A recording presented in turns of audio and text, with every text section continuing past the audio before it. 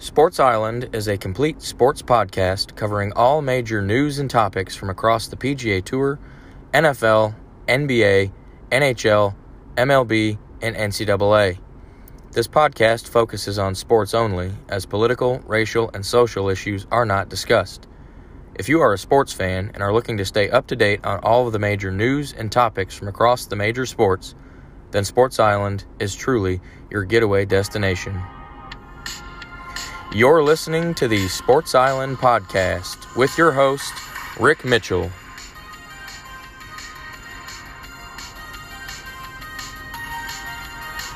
And now, the Sports Island Podcast. Hey everybody, and welcome back to another episode of the podcast. This is version 67 of the show, and it is just an absolutely massive episode for you this week. There's been so much that's gone down in the last week since the last episode that we got to get into. It's going to be an extended episode for you. Of course, March Madness is here. The men's college basketball brackets have been released. We'll go over that, preview the tournament, which is happening as we drop this episode. And then in baseball, we had a lockout come to an end. We'll get into the specifics on that. That opened up free agency in the trade market, which has been extremely hot. So we'll cover all the major signings and trades that have gone down. And then, of course, the same thing over in the National Football League. Who cares that it's the offseason in the NFL? They still rule the sports world. We'll get into lots of signings and that have gone down in the National Football League, including some pretty interesting topics there as well. We'll go over, of course, PGA Tour's Players' Championship, look ahead to this weekend's Valspar Championship, and then now what seems like a moot point with this episode, the standings updates in the NHL and the NBA. So just a very, very loaded episode for you this week. And we're going to start off in the PGA Tour. We normally do that, but we'll get that knocked out of the way. The PGA Tour this past weekend was at TPC Sawgrass in Ponte Vedra Beach, Florida for the Players' Championship. Okay, TPC Sawgrass was a par 72. Distance was 7,256 yards. This tournament is known as the fifth major. It's not technically a major championship, but it is definitely on the level of a major championship. That's the best non-major field of the year, probably the strongest field of the year. This weekend, we saw 48 of the top 50 players in the official World Golf Rankings tee it up out there. The only two that were missing were Bryson DeChambeau and Harris English.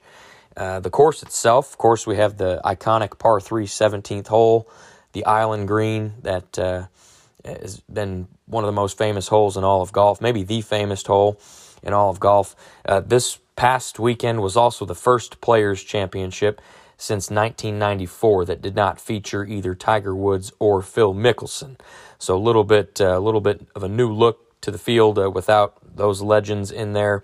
And then attendance for this thing this past year was back to full capacity after last year being limited due to COVID. And then the year before in 2020, this tournament had actually played one round before the rest of it got postponed. It was right when COVID broke, the very first when the sports world shut down, March of 2020, they played one round and then it got canceled. So just a kind of a unique atmosphere again with the loaded stands.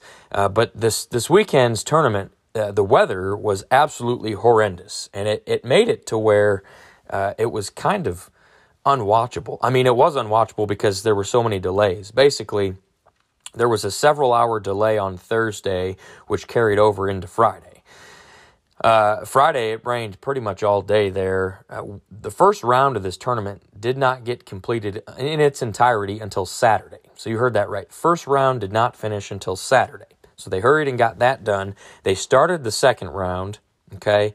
And the second round actually carried into Sunday, okay, where they finished the second round on Sunday, hurried up, they made the cuts, they started the third round on Sunday, got most of that played. They finished the third round on Monday early and were able to squeeze in the fourth round in its entirety on Monday as well. So we had a Monday finish to this thing. They had threesomes paired up on, you got half starting on the front, half starting on the back. So they were moving pretty good on this, but In addition to all the rain that we had in Florida this past week and the wet conditions that caused, the wind was a substantial factor. On Saturday and Sunday, there were wind gusts of over 30 miles an hour, in some cases 35 miles an hour. I saw a quote that said Justin Thomas was hitting his pitching wedge 185 yards, which is just insane. But I mentioned this tournament was tough to watch. It took forever to get started with all the delays. With the second round, the cuts not being made until Sunday, it took a long time to develop. And the main reason that it was tough to watch is that with the strong field that we had, best field of the year pretty much, there weren't really a whole lot of sexy names up near the top of the leaderboard at all, really, for any of the rounds. Okay, it was kind of a lackluster leaderboard, so to speak. Several of the top golfers in the world missed the cut. Patrick Cantlay, Colin Morikawa, those guys missed the cut. All right, and so they kind of got screwed by the weather, not being able to finish their first round or second round without having to play extra holes that day or whatever. So it was, I think Morikawa only played 2 or 3 holes on Thursday before it got shut down. So, it just really was not, Rory McIlroy, Dustin Johnson, those guys were near the bottom of the leaderboard up until that final round on Monday where they turned it around. But nonetheless, it was just a very, very kind of lackluster tournament for like I said, for the amount of horsepower that was in the field. It just was not something that was, I thought it was, I'm as big a golf fan as anybody, and it took me a while to really kind of get into it. I've found myself, having to, go out of my way to watch it, whereas normally on an average tournament, that's not the case. But in the end, your winner was Cameron Smith. It was his 5th career victory on tour, and it was the 6th time that an Australian player has won the Players' Championship. All right, and Cameron Smith, he was just an absolute monster all weekend long. Okay, he played pretty well throughout the entire weekend, so to speak, or week. It was basically a 5-day tournament. But he really won this thing with his putter. Okay, Cam Smith, he had 10 birdies in the final round on Sunday, which was just insane. He came out, like I said, his shots were there, right? But he really kind of won this thing with the flat stick. Cameron Smith was plus 11.51 in strokes gained putting, which led the field by a mile. And he only had 101 putts on the 72 holes over the weekend, including 42 one-putts. He one-putted 42 of the 72 holes, like I said, including them 10 birdies in that final round. Okay, just an unbelievable performance by Cam Smith. He was really kind of the only big name that was consistently in it all weekend. Okay, Cameron Smith won with his final score of 13 under par. His best round was on Monday's 4th round. He shot a 6 under 66 to seal the deal. But second place was Anirban Lahiri at 12 under. Third place, Paul Casey at 11 under. And then 4th was Kevin Kistner at 10 under. 5th place was Keegan Bradley at 9 under. Okay, and then like I talked about, these names on the leaderboard are not people that you would want to watch, especially in a big tournament like this. Tied for 6th at 8 under par, you had Harold Varner III, Russell Knox, and Doug Ghim. Tied for 9th at 7 under par, you had Sepp Straka, Adam Hadwin, and then you had Victor Hovland and Dustin Johnson, who was only up there because he shot a 9 under 63 on Monday's final round. Just insane performance by DJ. So outside of Cameron Smith, it took you 10 golfers almost that I named before I got to Hovland and Dustin Johnson, and they weren't even in contention. They were still 6 shots back of Cameron Smith. So like I said, it just was not a very appealing leaderboard, very difficult to watch. But Cameron Smith, like I said, 5th career victory. Not only was it his biggest victory, being the Players' Championship, the unofficial 5th major, but it was the biggest purse of any single golf tournament in PGA Tour history. Total purse was $20 million. Cameron Smith with his victory won $3.6 million, which is about $1.5 million more than a major championship would get you. But again, just very strange weekend there at TPC Sawgrass, which brings us to this weekend's tournament, which is the Valspar Championship. That is played at the Innisbrook Resort, the Copperhead course. That's in Palm Harbor, Florida. It's a par 71. Distance is 7,340 yards. Okay, this is the 4th and final leg of the Florida swing before the tour heads over around the country. We've got a couple of events coming up here in Texas in the next few weeks. But Innisbrook is a difficult course. The par 71, it makes it a little bit more challenging. The distance does as well. But similarly to what we saw at PGA National a couple weeks ago with the Bear Trap, the Innisbrook, the Copperhead course, has a very tough 3-hole stretch called the Snake Pit. You got 2 long par 4s sandwiched in between just a massive par 3 that plays over 200 yards. It's that stretch there is the most difficult on the course, and it just makes for some very challenging golf. Of course, with Florida, the weather that we saw last weekend, who the hell knows what's going to happen this weekend. But the field itself for this tournament is certainly above average. You have 20 of the top 50 players in the official World Golf Rankings teeing it up out there, including 5 of the top 10 players in the world. Those would be Colin Morikawa, Viktor Hovland, Xander Schauffele, Justin Thomas, and Dustin Johnson. So those 5 of the top 10 will be out there, along with 15 other of the top 50 players in the world. So it should, hopefully, if the weather cooperates, it should be a good tournament. The defending champion, Sam Burns, he is number 17th in the world rankings. He will be out there looking to defend his title. He just put on a clinic last year, pretty much leading in a lot of the strokes gained categories throughout the weekend. So I will be tuned into the Valspar Championship this weekend, and I hope the PGA can kind of redeem itself after that blunder last weekend. But we'll have to take a look this weekend and see if that is the case. But that brings us to the NCAA and March Madness. We are officially at the March Madness men's college basketball tournament, and the brackets have been released this past weekend. And, man, we got some good matchups. I've been saying this the last several episodes where we've done the AP Top 25 rankings, in that this year, more so really than in years past, this tournament's kind of wide open. There's legitimately 12 to 15 teams that I think could win the national title, like just by looking at it. We could go over all those reasonings or whatever, but if you look at the bracket, you can legitimately pick 12 to 15 teams that would have a decent chance to win. So the bracket was released, okay, on the men's side. Your 4 number 1 seeds. Well, I'll just read the top 3 seeds in each region, okay, just to keep it uniform. In the West region, the number 1 seed, Gonzaga. The Bulldogs are the overall number 1 seed for the 2nd straight year. All right, they lost in the national title game last year, and so we'll have to see. I like them to win it all. I have filled out a bracket, and I have picked Gonzaga to win.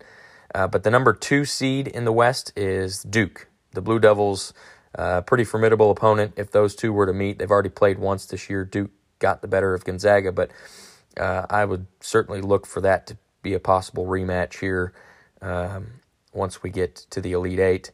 The number 3 seed in the West is Texas Tech. Now, they've really come on late, lost in the Big 12 championship game.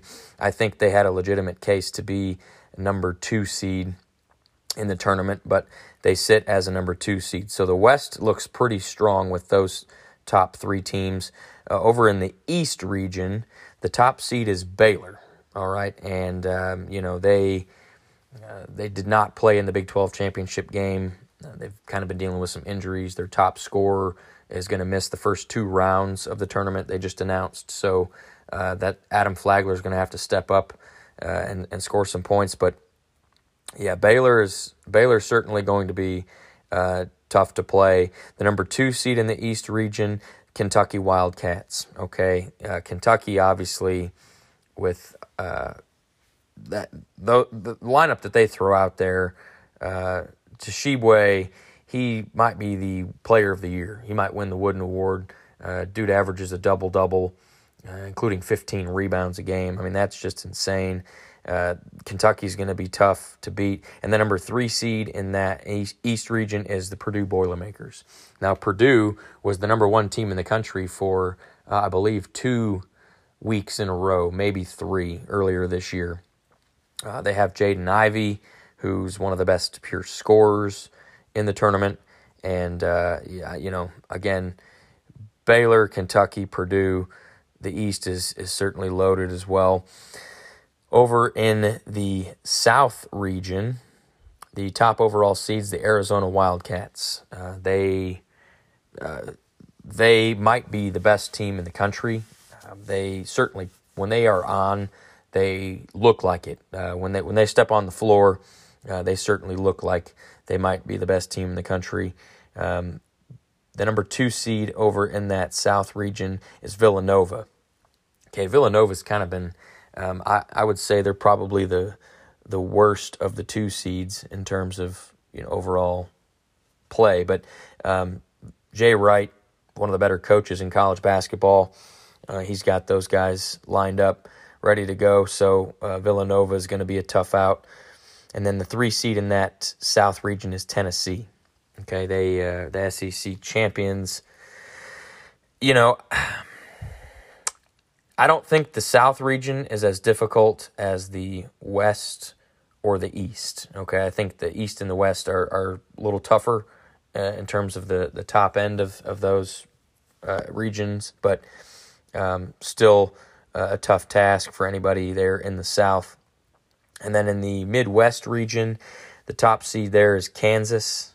Okay, they won the Big 12 tournament, beat Texas Tech. Big 12, obviously one of the best conferences in college basketball. So certainly look for Bill Self to get those Jayhawks as close to the championship game as he can. The number 2 seed is Auburn. They were the number 1 team in the country for several weeks as well. They played really well throughout most of the year.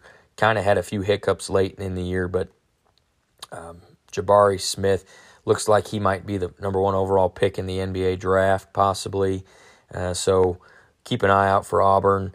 And then the number 3 seed in the Midwest is Wisconsin. Okay, they can score, and they're going to be a really tough out as well. So Midwest is certainly stronger than the South. I mean, the East and the West are on one half of the bracket. The South and the Midwest are on the other side. So I like Midwest's chances better than the South, at least to have a representative in that national title game. But so March Madness is here now. There's a few things of note, really, regarding this March Madness tournament.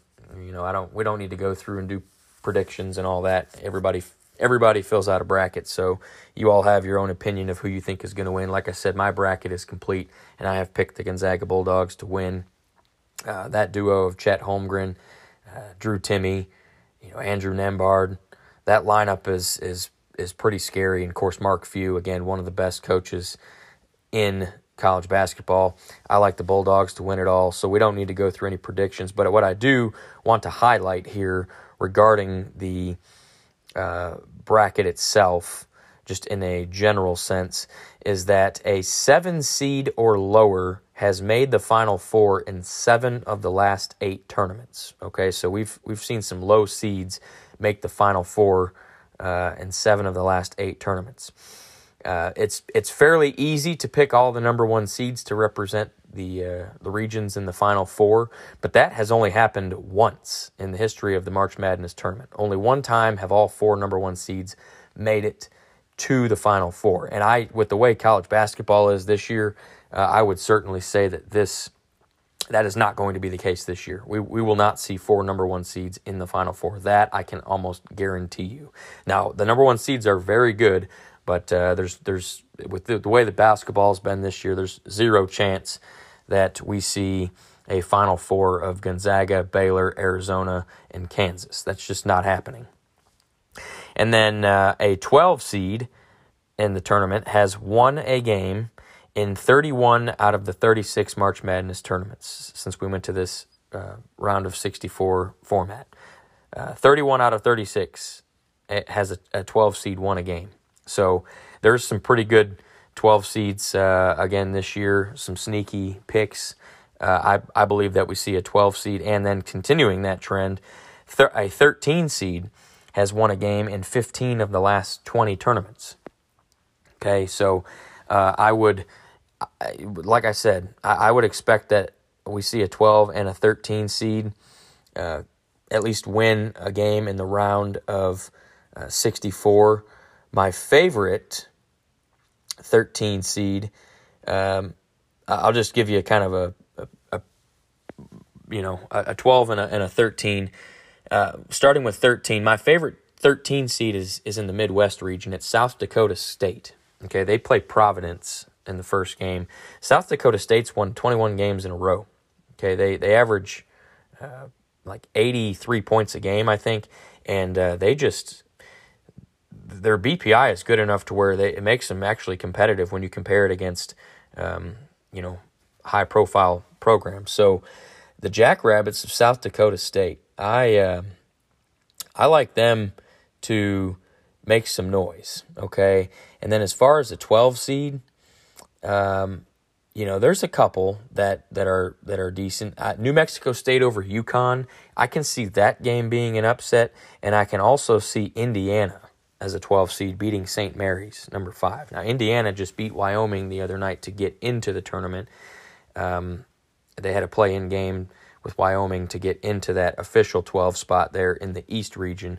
But I can see Indiana beating St. Mary's, and I can also see New Mexico State beating UConn as the 12 seed to win a game. So tournaments starting this week. Maybe it's already started by the time you're listening to this podcast, but either way, March Madness is here, and I think this is definitely shaping up to be one of the best March Madness tournaments we've ever seen. This is about as unpredictable a year as I can remember in college basketball, and filling out a bracket this year has been more difficult really than any other year just because of the open competitiveness of a lot of these teams. It's just, you can't, nobody can definitively tell me who's going to be in the Final Four this year, whereas in other years you might have been able to kind of tell me one way or the other who the Final Four is going to be, or at least get 3 of the 4 teams. This year, who knows? It's really wide open. So we'll continue to update it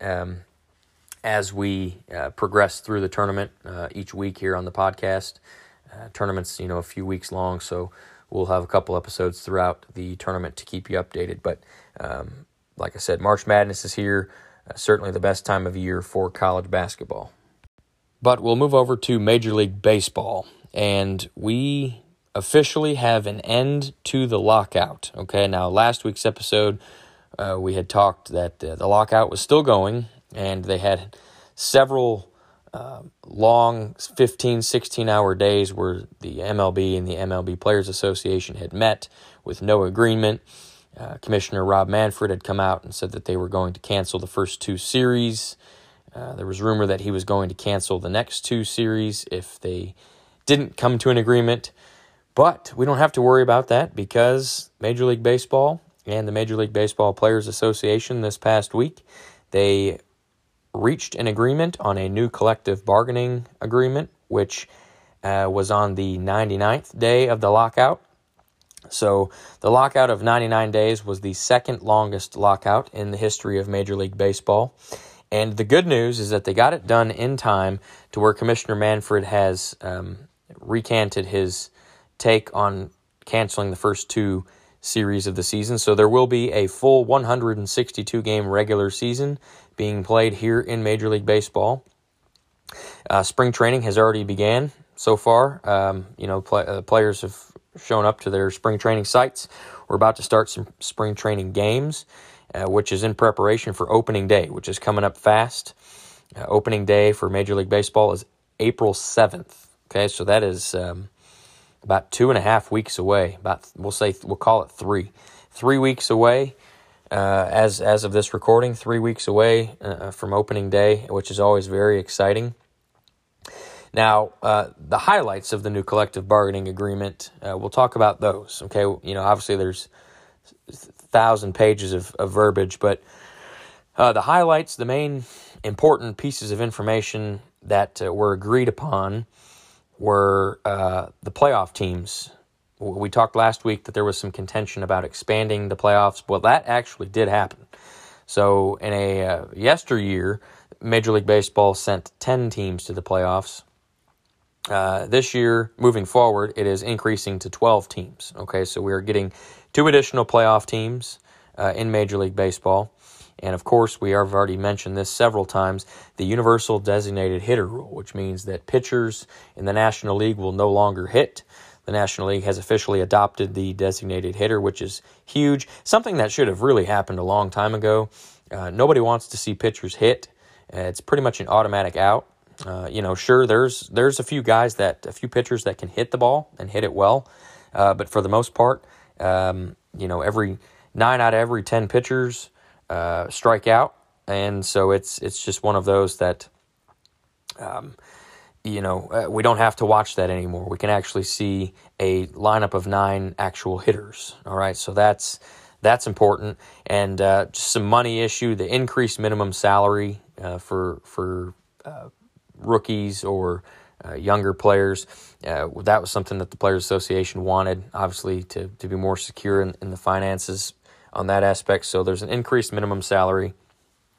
Then a couple of the bigger highlights was that Major League Baseball removed the 7-inning doubleheaders that we've seen basically the last year and a half. It was all last season, and then the shortened season before that with the COVID year. The 7-inning doubleheaders are no longer going to be a thing. So if the team plays a doubleheader, it will be 2 full 9-inning games, which is nice. The 7-inning doubleheader was kind of a headache, especially for fantasy baseball. For those of you that play like I do, it just made it a little more complicated. Baseball is supposed to be 9 innings, so no more 7-inning doubleheaders. And then the extra innings rule, where extra innings started off, you had a runner on second base for each team. That has been removed as well. So we will play extra inning baseball just the same as it is played the first 9 innings. So those are 2 big things there. And then the draft lottery. Okay, Major League Baseball has implemented a draft lottery very similarly to how we see it in the NHL and the NBA. All right, this basically, in theory, the lottery should prohibit tanking. All right, which in episodes. Since I've been doing this podcast, this has come up several times, the draft lottery between the National Hockey League and the National Basketball Association. I am not a fan of the draft lottery. I think the NFL does it the best. Whether you want a team to tank or not, I mean, that's it. The lottery makes it to where the worst team in the league doesn't necessarily get the first pick. So you're basically, it doesn't help them at all. We've seen that a lot come up here recently in the National Hockey League, where a team that, even the brand, for example, this past year in the NHL, the expansion team, the Seattle Kraken, they didn't get the first pick in the draft. They got the second pick because they lost the draft lottery. Now, tell me how that makes sense. It doesn't. And so, the NFL, like I said, they do it right, where the last team in the league, worst team picks first, and the best team, Super Bowl winner, picks last. I think that needs to be implemented across the board between all 4 of the major pro sports, but ironically enough, the NFL is actually the only league of the major 4 pro sports to not have a draft lottery. So baseball been wanting a draft lottery. Now, there's like 100 rounds in the MLB draft, so baseball's a little different when it comes to that, but They did implement the lottery to prevent tanking, or at least the intent is to prevent tanking. A team can still try and tank to get more ping pong balls in the drawing basket, but either way, that's the theory behind it. So there will be a draft lottery. And then something interesting, too, regarding the All-Star games is that All-Star games in Major League Baseball are no longer going to go in extra innings, okay? They're going to settle that by a home run derby.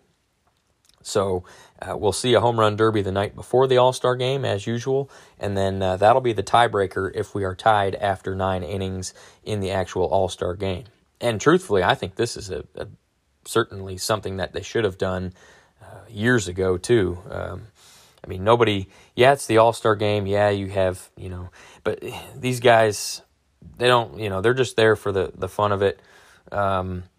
So there's no need to risk any extra injury or anything with playing extra innings of a meaningless baseball game. So home run derby will decide a tied All-Star game after 9 innings. And then this is also this final piece of news from the new collective bargaining agreement is that starting in 2023, okay, we talked about a few other things last week that are going to start in 2023, such as they're going to ban the shift in the field, so you can't load up one side of the field for a pull hitter. So the shifts are going to be banned. The bases will be bigger. But the other thing that they announced that's going to happen starting in 2023 is that every team's schedule is going to feature at least one series with every other team in the league. So that means that every team is going to play every other team every year at least once, and that's, again, starting in 2023. And with how many games baseball plays, I frankly have never understood why this hasn't been a thing prior to now. I get the NFL, you only play 17 games, so you're not going to be able to play every other team. But in the NBA and the NHL, those two leagues have this format where you play every team in the league at least once. So baseball is now adopting that, and they play double the amount of games that hockey and basketball do. So this has been long overdue as well, not only just for the competitive nature, but there's no need to play the same other 4 teams in your division 12 times, 12 series throughout the year when you can squeeze in other series with teams that you don't normally play. So I think this has been something that's long overdue, and I'm looking forward to that. Gives, fans a chance to kind of travel and watch their team wherever they're at, even if it's in a National League park that they don't go to. They may end up going there while you're there or something. It just makes it more competitive, more evenly. It evens out the competition. If you play everybody at least once, you have at least some gauge to determine how good you are against that particular team for when the playoffs start and the World Series happens. Because there's been World Series matchups that have featured teams that haven't played each other. So it's baseball, I think, hit a home run on their new CBA with these things that they're implementing. I think it's definitely all for the better, and I'm looking forward to getting this season started. Now, with the end of the lockout came the immediate opening of free agency and the trade market and all that. And there has been a flurry of activity, lots of trades, lots of important free agent signings. We're going to cover those in the Around the Island segment because those are quick-hitting topics. We're just going to move right along through those. This segment of Major League Baseball was just simply focusing on the end of the lockout and the highlights of the new CBA. So we'll catch all the trades and the signings here shortly in the Around the Island segment.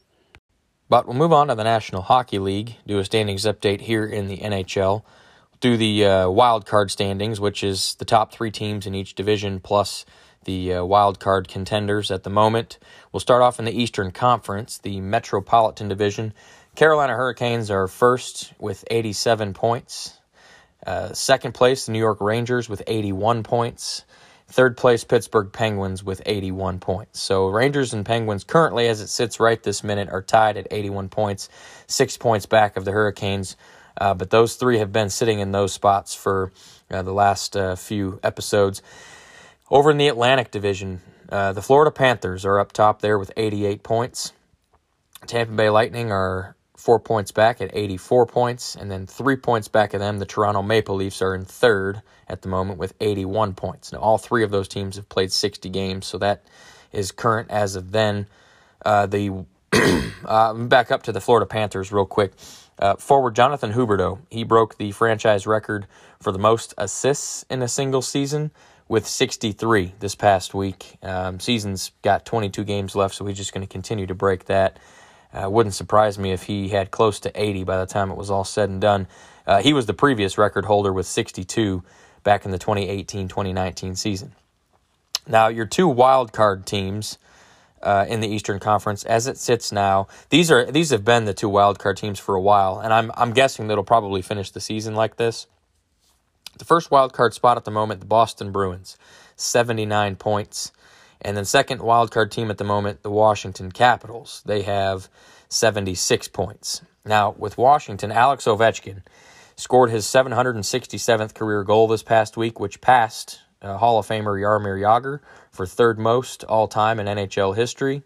And he trails Gordie Howe by 34 goals and Wayne Gretzky by 127 goals. So you figure if Ovechkin can get another 15 to 20 goals this season, which would be a pretty good pace. They only have 21 games left, so we'll say about 15 goals or so.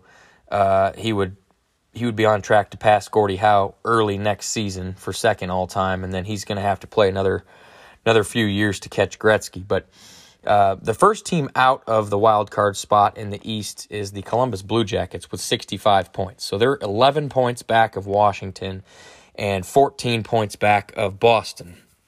So I don't see the Blue Jackets making the playoffs. They got word this past week that their forward Alexander Texier, he's been granted an indefinite leave of absence for personal reasons. He requested it. He's been out for about a month and a half with a fractured finger, so he hasn't even been in their lineup. So that'll be interesting to see if he comes back. The New York Islanders have 57 points. They are the second non-wild card team, and then the Detroit Red Wings have been passed by the Islanders. The Red Wings rather, have lost 8 out of their last 10 games. They have 55 points. Those are the only teams that can really mathematically catch Washington and Boston. So Eastern Conference looks pretty wrapped up, in my opinion, but we'll have to see how that goes. Over in the Western Conference, the Central Division, the Colorado Avalanche are leading the charge with 91 points. They're just a machine right now. The next closest team in the Central is the St. Louis Blues with 76 points, 15 points back. And then the Minnesota Wild are third in the Central with 74 points. Now, the Avalanche got some pretty bad news this week. Their captain, Gabriel Landeskog, he's going to be out indefinitely with a knee injury. He's already had surgery to repair the injury, and the hope is that he's back for the playoffs. But Colorado is so far ahead of the rest of the Western Conference that this is kind of rather insignificant right now. It's only really going to become an issue if Landeskog misses the playoffs or any part of the playoffs. But Colorado is so good, even without Landeskog, that it's really not going to matter at the moment. In the Pacific Division, the Calgary Flames are up top there with 81 points. They've won 7 out of their last 10. Los Angeles Kings are second with 74 points. And the Edmonton Oilers are third with 70 points, although they've won 3 games in a row. Your current wild card teams in the Western Conference. The first wild card is the Nashville Predators with 74 points. They are tied with Minnesota in points for that third spot in the Central, but Minnesota has the tiebreaker. Then your second wild card team in the West is the Vegas Golden Knights with 68 points. Now, they've fallen quite a bit. They got passed by Edmonton this past week. Vegas, they're good enough. They should be in the playoffs, but it looks like they only got 20 games left. It's looking like it's going to be a photo finish for Vegas, possibly. The first team out of a wild card spot, my Dallas Stars. They got 67 points. They are 1 point back of Vegas and 7 points back of Nashville. Now, they got 2 games in hand on Nashville, but the Stars, they've played .500 hockey over the last 10 games, and that is with a 3-game losing streak that they are currently on. And it went from bad to worse this week for the Stars. Defenseman Miro Heiskanen, he's out indefinitely after contracting mononucleosis, or mono as it's called, which is pretty severe virus, and could have some lasting impacts if he's not held out for the proper amount of time. So keep an eye on that. Stars are fading at the moment after putting together a pretty good stretch. The second team out of a wild card spot, just tied with Dallas at 67 points, is the Vancouver Canucks. The Winnipeg Jets are after them at 66 points. Anaheim Ducks have 65 points. And the San Jose Sharks have 60 points. So those are really the teams that can catch those wild card spots. Chicago, Arizona, and Seattle are out. Now, I will make a note on Arizona. They scored 9 goals in a game last week, which was the single highest goal total in a game in franchise history since relocating from Winnipeg. So that is pretty weird. Now, Arizona also is no longer the worst team in the Western Conference. Statistically, that is the Seattle Kraken with 42 points, which is second worst in the NHL behind the Montreal Canadiens. So most teams in the NHL have played between 60 and 62 games. There's some teams that have played 58, 59, but right around that 20 games to go mark for much of the league. And like I said, the Eastern Conference is pretty much wrapped up. We just don't know the order. And then over in the West, it is very, very wide open. So it's going to be some exciting hockey here over the next month. Really, the season should finish in the next few weeks. So keep an eye on that, and we'll keep you updated as we go along. But we'll make a quick pivot over to the NBA, do a standings update here in the NBA. And we'll start off in the Eastern Conference. The Miami Heat are up top still at 46 and 24. They're 2 games in front of the Milwaukee Bucks, who are 44 and 26. They've won 8 out of their last 10. The Bucks have looking pretty good. Philadelphia 76ers are third in the East at 42 and 26. James Harden the other night passed Reggie Miller for third all-time in three-pointers made. He trails only Ray Allen and Steph Curry in that. And, of course, Steph Curry had passed Ray Allen, I think it was earlier this season, to break the record. And every game that Curry plays, he just continues to break the record. But more on Steph Curry here in a minute. The Boston Celtics are fourth in the East at 42 and 28. They've been really hot, too. They've won 8 out of their last 10. The Chicago Bulls are fifth in the East at 41 and 28, although they've lost 2 in a row. And the Cleveland Cavaliers at 39 and 30 sit at 6th in the Eastern Conference. One of the hotter teams in the league right now, the Toronto Raptors, are 7th in the East at 39 and 30. They've won 5 in a row. The Brooklyn Nets are 8th in the East at 36 and 34, still firmly in that play-in tournament. Now, Kyrie Irving, the other night, he put up 41 points in the first half of a game against the Orlando Magic, and he did so without a turnover, which was just impressive. He finished the game with 60 points, which was his 6th career game with at least 50 points on 7 or more made three-pointers, which passed Kobe Bryant for 4th most all-time such games. So it is clear that the Nets need Kyrie Irving in their lineup. The every other game or every away game appearance that he makes is not going to be enough if they want to legitimately win a title. The 9th seed in the East is the Charlotte Hornets at 35 and 35, and the Atlanta Hawks are 10th at 34 and 35. Those are the teams that are the top 10. Of course, the top 6 make it. The 7 through 10 have a play-in tournament to determine who gets the actual 7th and 8th seed. The only 2 teams that have a chance in the Eastern Conference legitimately to make the play-in tournament, the Washington Wizards, are 4.5 games back of Washington, and then the New York Knicks are a half game back of the Wizards. So 5 games back of the Hawks. So those are the only 2 teams. The Pistons and the Magic have officially been mathematically eliminated from the playoffs. Over in the Western Conference, the Phoenix Suns. They are the first team to officially, mathematically clinch a playoff spot. They are 56-14. They've won 3 in a row, and they're doing this without Chris Paul. He's still out. The second seed in the West at the moment, the Memphis Grizzlies at 48-22. They've won 4 in a row. They just continue their ascent into one of the elite teams of the Western Conference, although they're 8 games back of Phoenix. Phoenix pretty much has the top seed in the West wrapped up. Memphis is 8 games back. Third place in the West, the Golden State Warriors. They're 47-23. 1 game back of Memphis, 9 back of Phoenix. They did get Draymond Green back into their lineup this week. He had missed a couple months with a back issue, or a month and a half with a back issue. But they did lose Steph Curry. He has a sprained ligament in his left foot. He's going to miss some time. They expect him back around mid-April, which should put him there for the playoffs, but it is entirely possible that we have seen the last of regular season Steph Curry this year. Fourth seed in the West, the Utah Jazz at 43-26. Also sitting at 43-26, the fifth place Dallas Mavericks.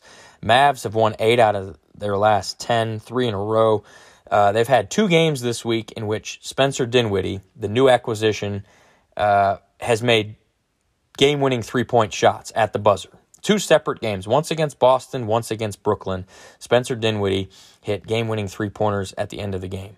The Mavs are for real, and that trade for Spencer Dinwiddie has been way better than anyone would have thought. You certainly don't want to see a talent like Kristaps Porzingis go, but with what Dinwiddie does with the ball in his hands, freeing up Luka, allowing Jalen Brunson to get loose, this team is very balanced, and they play really good defense. In fact, the Mavericks, since the start of the new year, meaning January 1st, they have 27 wins, which is second in the league behind Phoenix, who is on another level. But the Mavs are for real, and I'm excited because they, we've had some disappointing seasons here in Dallas this year with the Cowboys and Stars kind of fading out. So the Mavericks are giving us some hope here in Dallas to maybe make a deep playoff run. Sixth seed in the West, the Denver Nuggets at 42-28. Seventh seed, Minnesota Timberwolves at 41-30. Karl Anthony Towns had a 60-point, 15-rebound game the other day. Just insane. Los Angeles Clippers are the 8th seed. 9th seed in the West, the Los Angeles Lakers. All right, they're 29-40. 11 games under 500, okay? Of course, they have LeBron James, which LeBron became the first player in NBA history to have 30,000 points, 10,000 rebounds, and 10,000 assists in his career. He hit that plateau this week.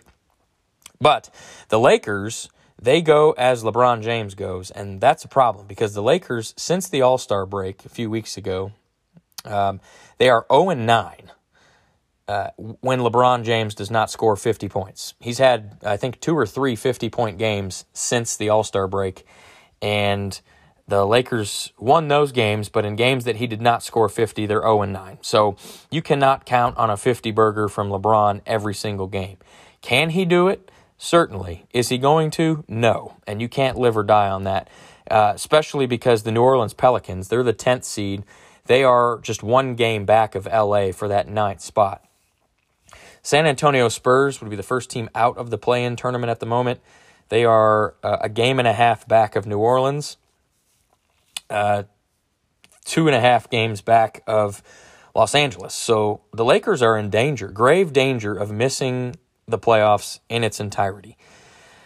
Portland Trailblazers are the 12th seed. They're tied with the Spurs at a game and a half back of New Orleans, and that's pretty much it. Sacramento is still hanging on, but they are 4 games back of the Pelicans at the moment. So the Thunder and the Rockets are not making the playoffs. But the NBA, most of the teams have played around 68 to 70 games, so their season is going to finish shortly. So most of the teams only have about 10 to 12 games left. So we'll see.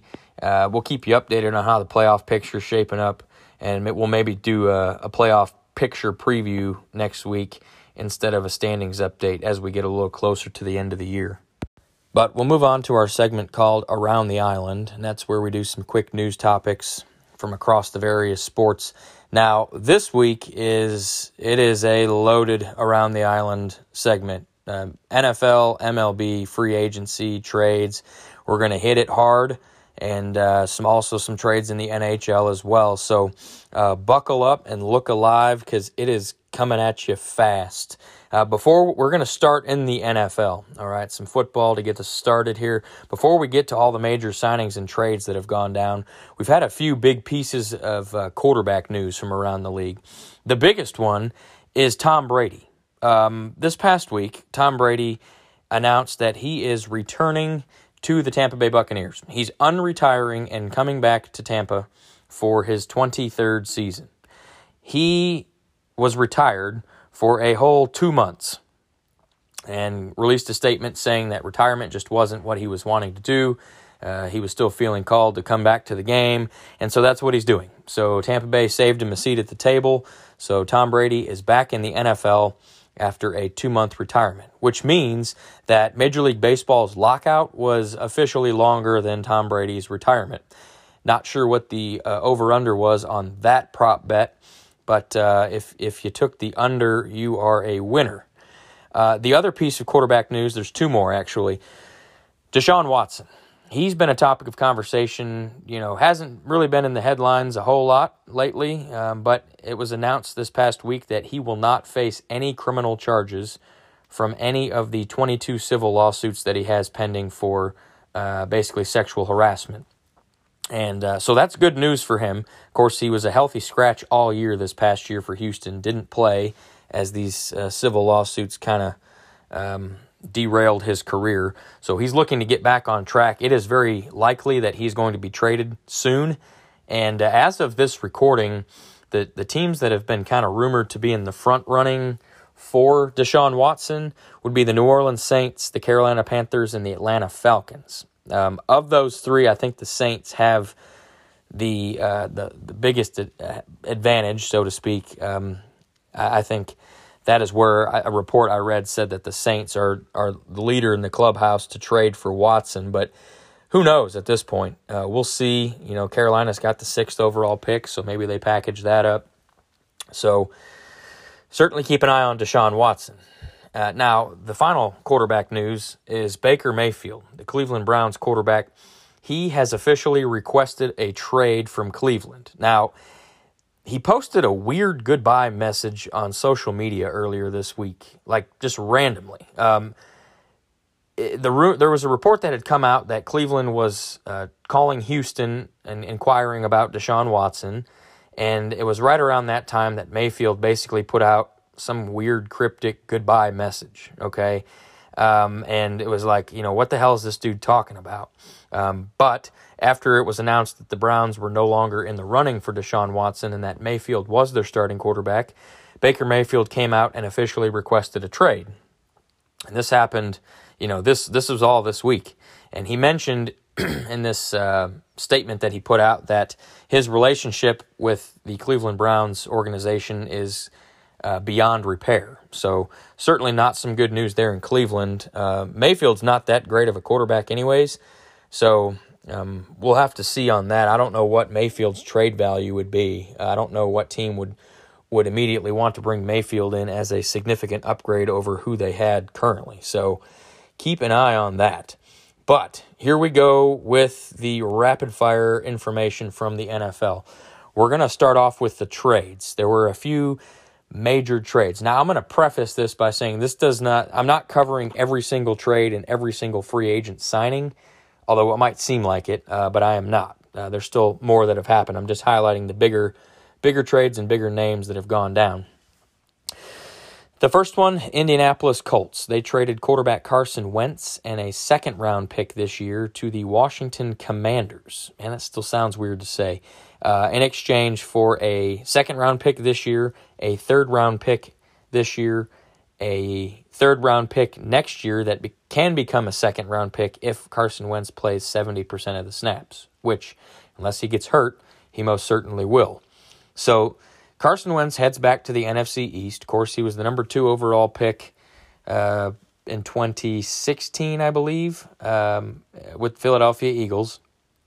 And so he heads back to the NFC East. And now Carson Wentz, a former number 2 overall pick in the draft, in his career, he's been traded a few times. He has now been traded for 3 first-round picks, 2 second-round picks, 4 third-round picks, and 1 fourth-round pick.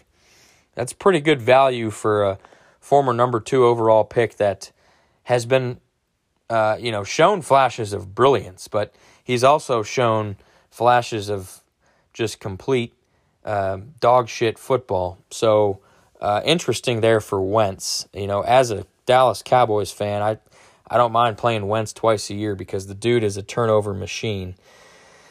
Another trade that went down, the Chicago Bears. They traded all-pro linebacker DN Khalil Mack to the Los Angeles Chargers in exchange for a second-round pick this year and a sixth-round pick next year, which seems like they could have. That seems kind of cheap for Khalil Mack. Now, I know Mack is like 31 years old, so he's not necessarily in his prime, but the dude can still go. And that gives the shout out to the Chargers for making that happen. They now have Khalil Mack and Joey Bosa on the edge. And in a division that is loaded at quarterback, that is certainly going to help them. Dallas Cowboys, my team, they did trade Amari Cooper instead of cutting him. They traded Amari Cooper and a 6th-round pick this year to the Cleveland Browns in exchange for a 5th-round pick and a 6th-round pick in this year's draft. Browns also retain all of Cooper's contract. Similarly to the Khalil Mack trade, I feel like the Cowboys could have gotten more for Amari Cooper, but they messed up by making it publicly known that they were going to cut him because that pretty much lowered his return on what you could get. I'd certainly like a 5th-round pick better than nothing because they just swapped 6th-round picks. But I certainly like a 5th-round pick, especially in this year's draft that's very deep. The Cowboys kind of shot themselves in the foot. If they would have kept it hush-hush that they weren't going to release him, they may have been able to get like a 2nd or a 3rd-round pick for Cooper instead. So, and then you have your quarterback. They get Amari Cooper, and then your quarterback, Baker Mayfield, says, oh, I don't want to be there anymore. So go figure on that. The final important trade, the Las Vegas Raiders. They traded defensive end Yannick Ngakoue to the Indianapolis Colts in exchange for cornerback Rock Ya-Sin. So interesting swap of defensive players there. Raiders needed a good, solid corner in this AFC West that is becoming more competitive by the day. And they did so there. Now, we'll move over to the free agent signings that have happened. And starting off with the Vegas Raiders, they re-signed Pro Bowl defensive end Max Crosby to a 4-year, $95 million deal. And they also signed Pro Bowl defensive end Chandler Jones away from the Arizona Cardinals. So they are really loading up that defense. You kind of have to. You play in a division with Patrick Mahomes, Justin Herbert, and now Russell Wilson. So you need a good defense there. The Dallas Cowboys re-signed wide receiver Michael Gallup, 5 years, $62.5 million. Arizona Cardinals re-signed Pro Bowl tight end Zach Ertz, 3 years, $31.65 million. The New England Patriots have been rather quiet so far. They have only re-signed corner Devin McCourty to a 1-year, $9 million deal. The Tampa Bay Buccaneers, fresh off the news of getting Tom Brady back, they re-signed their center, Ryan Jensen, 3 years, $39 million. One of the highest paid centers in the league, and I certainly think that was part of Brady's return because he's a huge piece to that offensive line. But the Buccaneers, they also re-signed corner Carlton Davis, 3 years and $45 million. And then Chris Godwin, we talked last episode about him getting the franchise tag. He went ahead and figured out a long-term deal, 3 years, $60 million. So Godwin stays in Tampa. The Green Bay Packers, they officially re-signed Aaron Rodgers. I think the contract was an extension of the one he had this year. So he's getting 3 years and $150 million.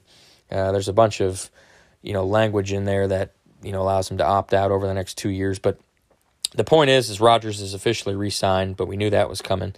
The Packers also re-signed defensive end Preston Smith, 4 years, $52.5 million.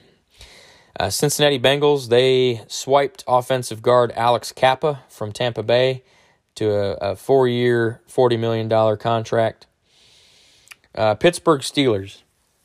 With Ben Roethlisberger gone, they had a gap at quarterback, and they signed a stopgap in Mitchell Trubisky, signed him to a 2-year deal. I certainly don't think that is the long-term answer, and quarterback is very much still in play for them in this year's draft as they hold the number 20 overall pick. And the Steelers, they signed linebacker Myles Jack, 2 years, $16 million, which is a very good signing. Jack's still a very good linebacker. He was cut by Jacksonville, former first-round pick. I think he led the Jaguars in tackles last year, over 100. So that's good for that Pittsburgh defense. New York Giants, they signed quarterback Tyrod Taylor, 2 years, $17 million. Kind of a high-priced backup, if you ask me. But this is Daniel Jones last year under contract. So this is a make it or break it year for Daniel Jones. If he gets hurt or if they decide to move on, they have Tyrod Taylor to take over whenever that is. Seattle Seahawks, they have re-signed Pro Bowl safety Quandre Diggs, 3 years and $40 million. They also signed linebacker Uchenna Nwosu, 2 years and $20 million. The Detroit Lions, for a team that has the number 2 overall pick, they have not made very many moves. They did sign wide receiver DJ Chark to a 1-year, $12 million deal. The New York Jets signed tight end CJ Uzomah, formerly of the Cincinnati Bengals, to a 3-year, $24 million deal. Kansas City Chiefs, they replaced Tyrann Mathieu by signing safety Justin Reed, 3 years, $31.5 million. San Francisco 49ers signed corner Charvarius Ward, 3 years and $42 million. Then the Baltimore Ravens, they went out, they got their safety Marcus Williams, 5 years, $70 million. And they also had reported to sign Zadarius Smith away from the Packers, but that deal apparently fell through, so Smith is still a free agent. Interesting to know what happened there. The Buffalo Bills made a big splash. They signed Von Miller to a 6-year, $120 million deal, and you have to think that Von Miller at 30, about to be 33, that this is going to finish up his career in Buffalo, and I doubt he makes it all 6 years of that contract. But the Bills also, on the offensive side, they signed tight end O.J. Howard to a 1-year, $3.5 million prove-it deal. So the New Orleans Saints, they replaced Marcus Williams, that safety that signed with Baltimore, by signing safety Marcus May to a 3-year, $28.5 million deal. And then a couple of weird signings that went down. First in Washington, the Commanders re-signed running back J.D. McKissick to a 2-year, $7 million deal. McKissick had originally announced that he was signing that same contract with the Buffalo Bills, but then a couple days later backed out of that and announced that he's staying in Washington. I mentioned that because Randy Gregory, the Dallas Cowboys, did the same thing. He came out and said he was signing a 5-year, $70 million deal with Dallas to stay here, but then some language in the contract kind of pissed him off. So Gregory flipped the script and signed with the Denver Broncos for that same 5-year, $70 million contract, which the Cowboys have come out and said that language is in everybody's contract except Dak Prescott. But it basically protects the Cowboys in case you get suspended or something like that, which Randy Gregory's been suspended, I think, 3 or 4 times, at least 3 times in the league since he's been in the league. And they've given him chance after chance, and he basically told the Cowboys to go screw themselves. So not a fan of Randy Gregory at the moment. The Los Angeles teams both made a splash. Okay, of course, we talked about the Khalil Mack trade, but the Chargers went out and signed corner J.C. Jackson, the best corner on the market right now, 5 years, $82.5 million. Huge monster contract for J.C. Jackson. And then the Rams, they signed wide receiver Allen Robinson, 3 years, $45 million. So a big contract for Robinson. He's gone from Chicago over to L.A., so he should certainly see an uptick in targets, catches, and wins. Philadelphia Eagles, they signed defensive end Hassan Reddick, 3 years, $45 million. He's originally from the Philly area, so it's kind of a homecoming for him. Minnesota Vikings made some interesting news. They re-signed Kirk Cousins to a 1-year, $35 million extension, which he's still under contract this year, so it's basically a 2-year deal. It's going to pay him 40 this year, 30 the next year. And Cousins has just been the absolute king of these 1-year, short-term franchise tag type contracts, and he's made an absolute ton of money without ever really having a long-term contract. The two busiest teams so far in NFL free agency is the Jacksonville Jaguars and the Miami Dolphins. In Jacksonville, they've made a bunch of signings, one of which was very interesting. We'll get to in a minute. The first few signings, they got corner Darius Williams, 3 years, $39 million. Of course, he was with the Rams, helped them win the Super Bowl. They also signed wide receiver Zay Jones, 3 years, $24 million, kind of a speed guy. And then tight end Evan Ingram, good former first-round pick from the Giants, to 1 year, $9 million contract. Gives Lawrence an athletic tight end, got him a couple of weapons there. And then the most questionable signing by the Jaguars came when they signed Christian Kirk, wide receiver away from the Cardinals. 4 years, $84 million. That's $21 million a year. Now, the signing itself isn't strange because Kirk he's been in the league 4 years. He's been a solid number 2 or number 3 wide receiver with Arizona behind DeAndre Hopkins. But that's all he's been is a second or third off. He's never been a wide receiver 1. And then you look at Green Bay, Davante Adams, best wide receiver in the league. He is playing on the franchise tag this year at $20 million. Now, Adams has already come out and said he's not playing on the franchise tag without a new deal. So keep an eye on that. But Christian Kirk's deal has to make you wonder what the hell Davante Adams is going to get. Because if I'm Davante Adams, I'm asking for everything under the sun and about $35 million per year. If Christian Kirk gets 21, I need at least 35 if I'm Davante Adams. And I don't know where the hell they're going to get the money because Aaron Rodgers is going to be making 50 a year. So put that together. Who knows? Good luck there. But either way, the Jaguars have spent some money. And then the Miami Dolphins were the other busy team. They went ahead and re-signed defensive end Emmanuel Ogbah, 4 years, $65 million. He's gets after the quarterback pretty good. And then on offense, they really helped out Tua Tagovailoa here. They signed a pair of running backs, legitimate NFL-proven running backs. The first one is Chase Edmonds, 2 years, $12.6 million.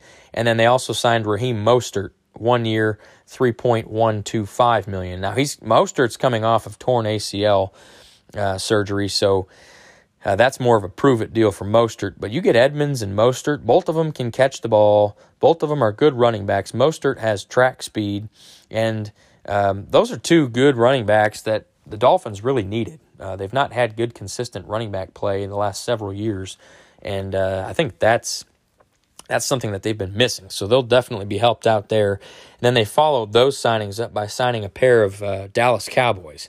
Wide receiver Cedric Wilson got 3 years, $22.8 million, and then offensive guard Connor Williams got 2 years and $14 million. So lots of NFL free agent news and trades that have gone down.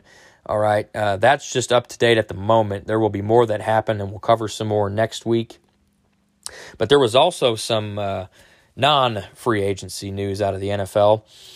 The first big piece of that deals with the new the overtime rule, right? We talk about how, in the NFL,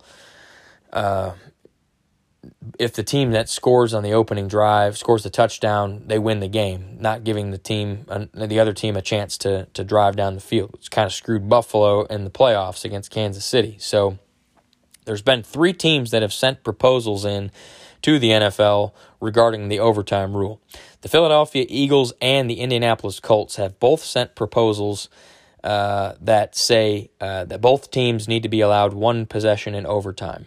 Okay, the Tennessee Titans sent in a proposal that says that teams get at least 1 possession in overtime unless the team that opens the overtime with the ball scores a touchdown and converts the 2-point attempt. So, to me, between these 2 proposals, if you're looking at doing something new and changing it, I don't see how the Titans proposal really helps you. Okay, they score a touchdown, they have to get a 2-point conversion, but that still doesn't give the other team the ball. I think the whole purpose of giving the other team a chance to win is to, basically level the playing field, so to speak, and not make it sudden death. NFL overtime on that opening drive is kind of a sudden death thing if the opening team scores a touchdown. But I'm more of a fan of the Eagles and Colts proposal, in which both teams get one possession, and then you kind of go from there. So we'll see on that. But the other news out of the NFL deals with broadcasting. Okay, a couple big names getting moved around. First, it was reported that ESPN college football analyst Kirk Herbstreit, he has officially been hired by Amazon to be the voice of Thursday Night Football, which is going to broadcast exclusively on Amazon Prime this year.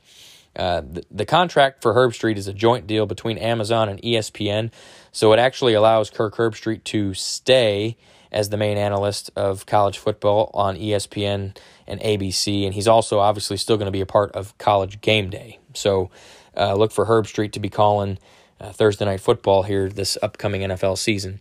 And then the other piece of broadcasting news was the departure of a pair of Fox football announcers, leaving Fox to go work for ESPN. And that duo is none other than Joe Buck and Troy Aikman. Both of those guys are leaving Fox, and they have signed contracts with ESPN to be the new broadcast crew for ESPN Monday Night Football. Now, Troy Aikman's news came out about a week and a half, maybe 2 weeks ago. It was announced that he had been hired over at ESPN, but Joe Buck's news broke this past week.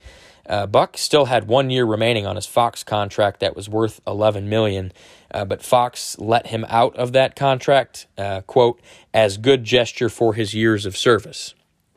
Now, Joe Buck's ESPN contract is for 5 years, and it's expected to be between $60 and $75 million. So that's about 12 per year. So he is getting more money per year than he was making at Fox.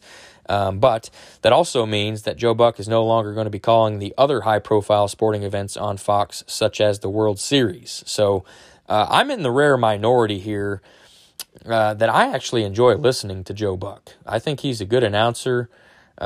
He does say some stupid shit every now and then, but they all do, right? I like Joe Buck. I like Troy Aikman as a tandem. They've been working together for a long time, and so they work well. They call games really well, and I'm going to enjoy listening to them on Monday nights instead of Thursday nights when Fox held the broadcast. And also on the game of the week on Fox on Sundays. So I sure hope that Buck ends up doing more events on ESPN other than just Monday Night Football, because he's a good broadcaster and I enjoy listening to him. But yeah, tons of NFL news to get into, or that we just covered. Keep an eye on that. We'll cover the other free agency stuff here on the next episode. But we'll shift over to Major League Baseball, and we talked earlier about the lockout ending. That meant that free agency and the trade market opened up immediately. And boy, those have been just as hot as the NFL stuff that we just talked about. We'll start off with the trades in baseball. There's been a lot more trading going on. First, the Texas Rangers, they traded infielder Isaiah Kiner-Falefa over to the Minnesota Twins in exchange for catcher Mitch Garver. Okay, that deal got done 2 days after the Rangers announced that Kiner-Falefa would be their starting third baseman. So very interesting timing, but I am a fan of that deal. Mitch Garver, we haven't really had solid catching over here in Texas in several years. So Garver provides good stability behind the plate.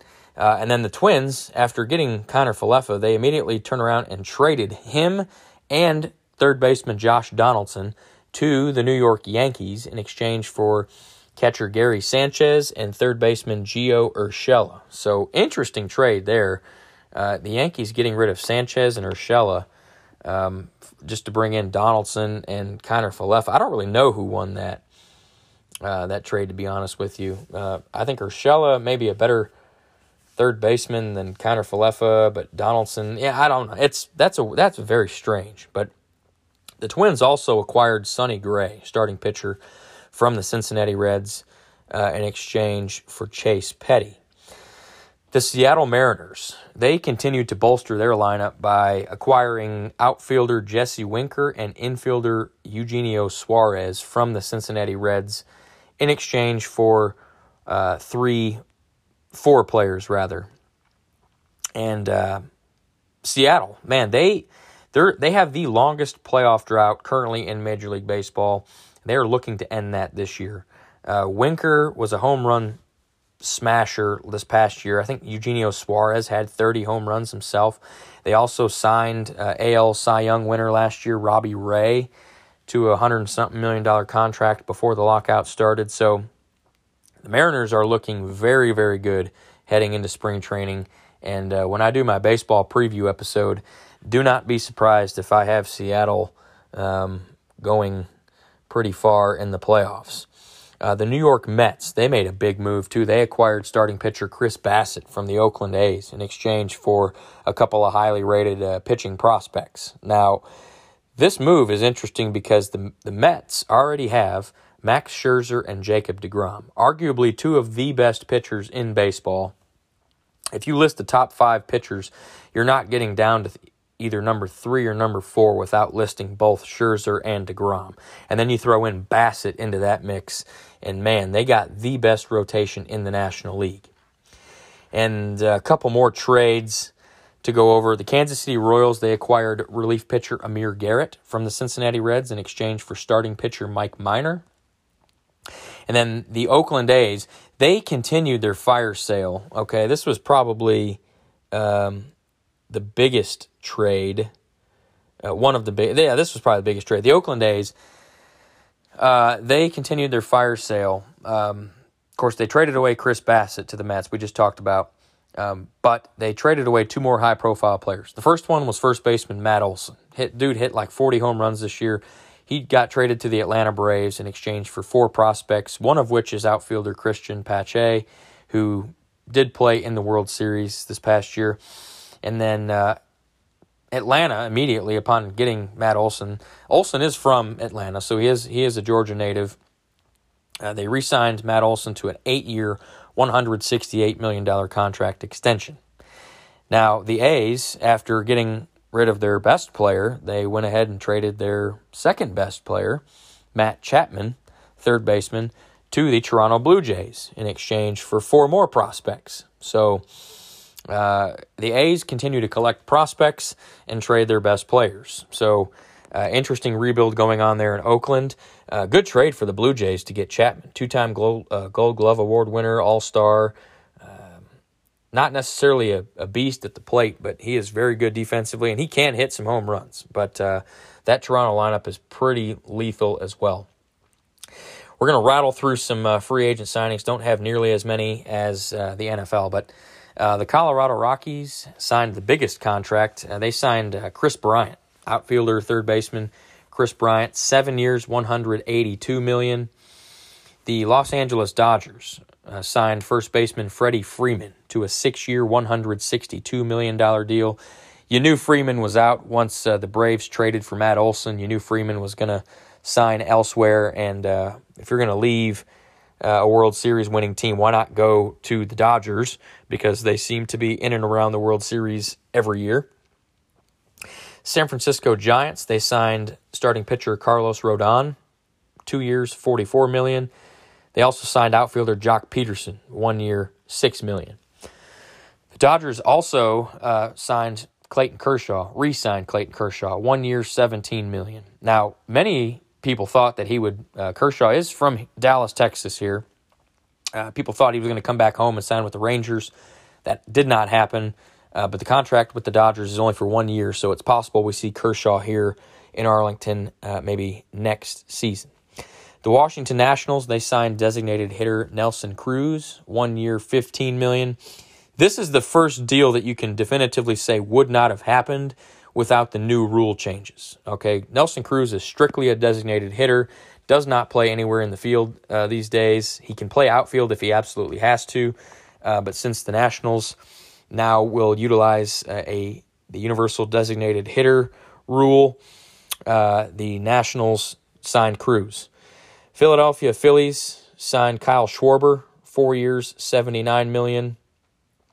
Atlanta Braves, they re-signed NLCS MVP Eddie Rosario, 2 years, $18 million. He was a key piece to that World Series team. Milwaukee Brewers signed Andrew McCutchen. No details on the contract, but he's kind of up there in age, but he's still got some pop. The New York Yankees re-signed first baseman Anthony Rizzo, 2 years, $32 million. All right, so they traded for him at the deadline last year, and he opted to stay with the Yankees. Kansas City Royals signed starting pitcher Zach Greinke, 1 year, $13 million. Now, if you recall, Zach Greinke was actually drafted by the Kansas City Royals and played his first 7 seasons with them. So he is reuniting there in Kansas City. The Chicago White Sox, they helped bolster the best bullpen in the Major League Baseball by signing relief pitcher Joe Kelly on a 2-year deal. The Chicago Cubs, they made a couple of signings. The first one was shortstop Andrelton Simmons, 1 year, $4 million. And then the biggest signing came when they signed Japanese sensation Seiya Suzuki, 5 years, $85 million, which is second largest contract for a Japanese professional player coming over to the U.S. I think it was behind Masahiro Tanaka was the highest contract there. But this Suzuki fella, he's an outfielder. He played 9 seasons in the Nippon Professional Baseball League in Japan. He's a career .315 hitter, 182 home runs, 562 RBIs. That's pretty impressive. We'll see how he does here in the States, but his stats in Japan sure are good. A couple of pitcher signings. Texas, we signed Martin Perez to a 1-year deal. He reunites here after some years in Boston. And then the Detroit Tigers signed Andrew Chafin, 2 years, $13 million. Some non-Major League Baseball free agent news. The biggest piece came to us from the San Diego Padres. Their young phenom shortstop, Fernando Tatis Jr., it was announced that he's going to miss the first few months of the season after fracturing his wrist in the offseason. Now, the cause of the injury was reported to be something involving his motorcycle. Not sure if he wrecked his motorcycle or what. But the Padres were so unhappy that this was a non-baseball related injury that they were talking about voiding his $300 million contract that he signed last offseason. So they've since come off of that and said they want to continue to build a good relationship with him, but that he has to make smarter decisions, obviously. Certainly, Padres go as Tatis goes, and if he's not in the lineup, they're not making the playoffs. Not a chance. Not in that NL West. A couple other baseball news. The World Baseball Classic. It's been a few years since we've seen that. That is coming back here in 2023. So next spring, we'll see a new World Baseball Classic. That's always fun to see those countries get out there. It's basically like a mini Olympics, so to speak. And then just to touch base on the CBA one more time for the MLB, I mentioned that the doubleheaders are 2 9-inning games now. They removed the 7-inning doubleheaders. Well, the MLB has scheduled a whole bunch of doubleheaders this upcoming season to make up for the 91 games that were lost by the original delayed start of the season due to the lockout. When Manfred canceled the first 2 series, he had canceled 91 games. So they got to make those up because they are playing a full 162-game schedule. So in order to make those up, they scheduled a whole bunch of doubleheaders to make those 91 games up. And the plan for Major League Baseball is to end the regular season on October the 5th. So that's about where we land normally, give or take. So they're trying to get it done on time there in Major League Baseball. But we'll wrap up the Around the Island segment with some NHL news, and we'll just cover some trades. There's not nearly as much NHL news, so we'll just kind of make it quick. A couple of trades have gone down. The trade deadline is approaching. It's March 21st is the deadline, so by the time you listen to this, it may have already passed, but we'll cover all the rest of the trades next week. The Colorado Avalanche, they've made a couple of them so far. They're getting ready for that long playoff run they're expected to make after the dominating performance we've seen so far this season. The first trade they made, they traded forward Tyson Yost to Minnesota in exchange for forward Marco Sturm. That's kind of a even trade, I would say. I don't know really who won that per se, but the Colorado Avalanche did win this trade in which they acquired defenseman Josh Manson from Anaheim in exchange for defensive prospect Drew Helleson and a second-round pick in next year's draft. So Manson will step right in. He'll be on one of the top 2 pairs and maybe get paired up with Cale Makar. That would be pretty legit there for the Avs, but that's a good trade for them. They are going all in this year. The New York Rangers, they are serious about making the playoffs as they sit there in the second spot in the Metropolitan Division. They acquired Frank Vetrano, forward from the Florida Panthers, rather, and all they sent was a fourth-round pick in the draft. So good acquisition for the Rangers. Only give up a fourth-rounder for a good forward. Staying in the Eastern Conference, the Montreal Canadiens. They're last in the entire league. They traded their best defenseman, Ben Chiarot, to the Florida Panthers in exchange for prospect Tyler Smilanac and a fourth-round pick this year's draft, a first-round pick in 2023. So pretty good trade both ways there. Montreal not really going anywhere. Florida gets a good, solid top pair defenseman there in Ben Chiarot. You can put him with Aaron Ekblad or put him on the second pair. Either way, that's a good veteran acquisition there for the Panthers. And the final trade that we'll go over is in the Western Conference. The Calgary Flames, they acquired forward Calle Jarnkrok from the Seattle Kraken in exchange for 3 draft picks, a second-rounder this year, a third-rounder next year, and a seventh-rounder in 2024. Just kind of a weird trio of draft picks there, but Jarnkrok is good. He should help the Flames. They're currently first in the Pacific Division. He is a pretty solid player on that third line there in Calgary, so I would expect him to make an impact to keep the Flames solidly in the playoffs. Then some contract extensions that were handed out. San Jose Sharks, they re-signed forward Tomas Hertl to 8 years, $64 million extension. There are rumors that he may get traded, but they decided to hang on to him. He is a key piece to that Sharks team that is fighting for a playoff spot.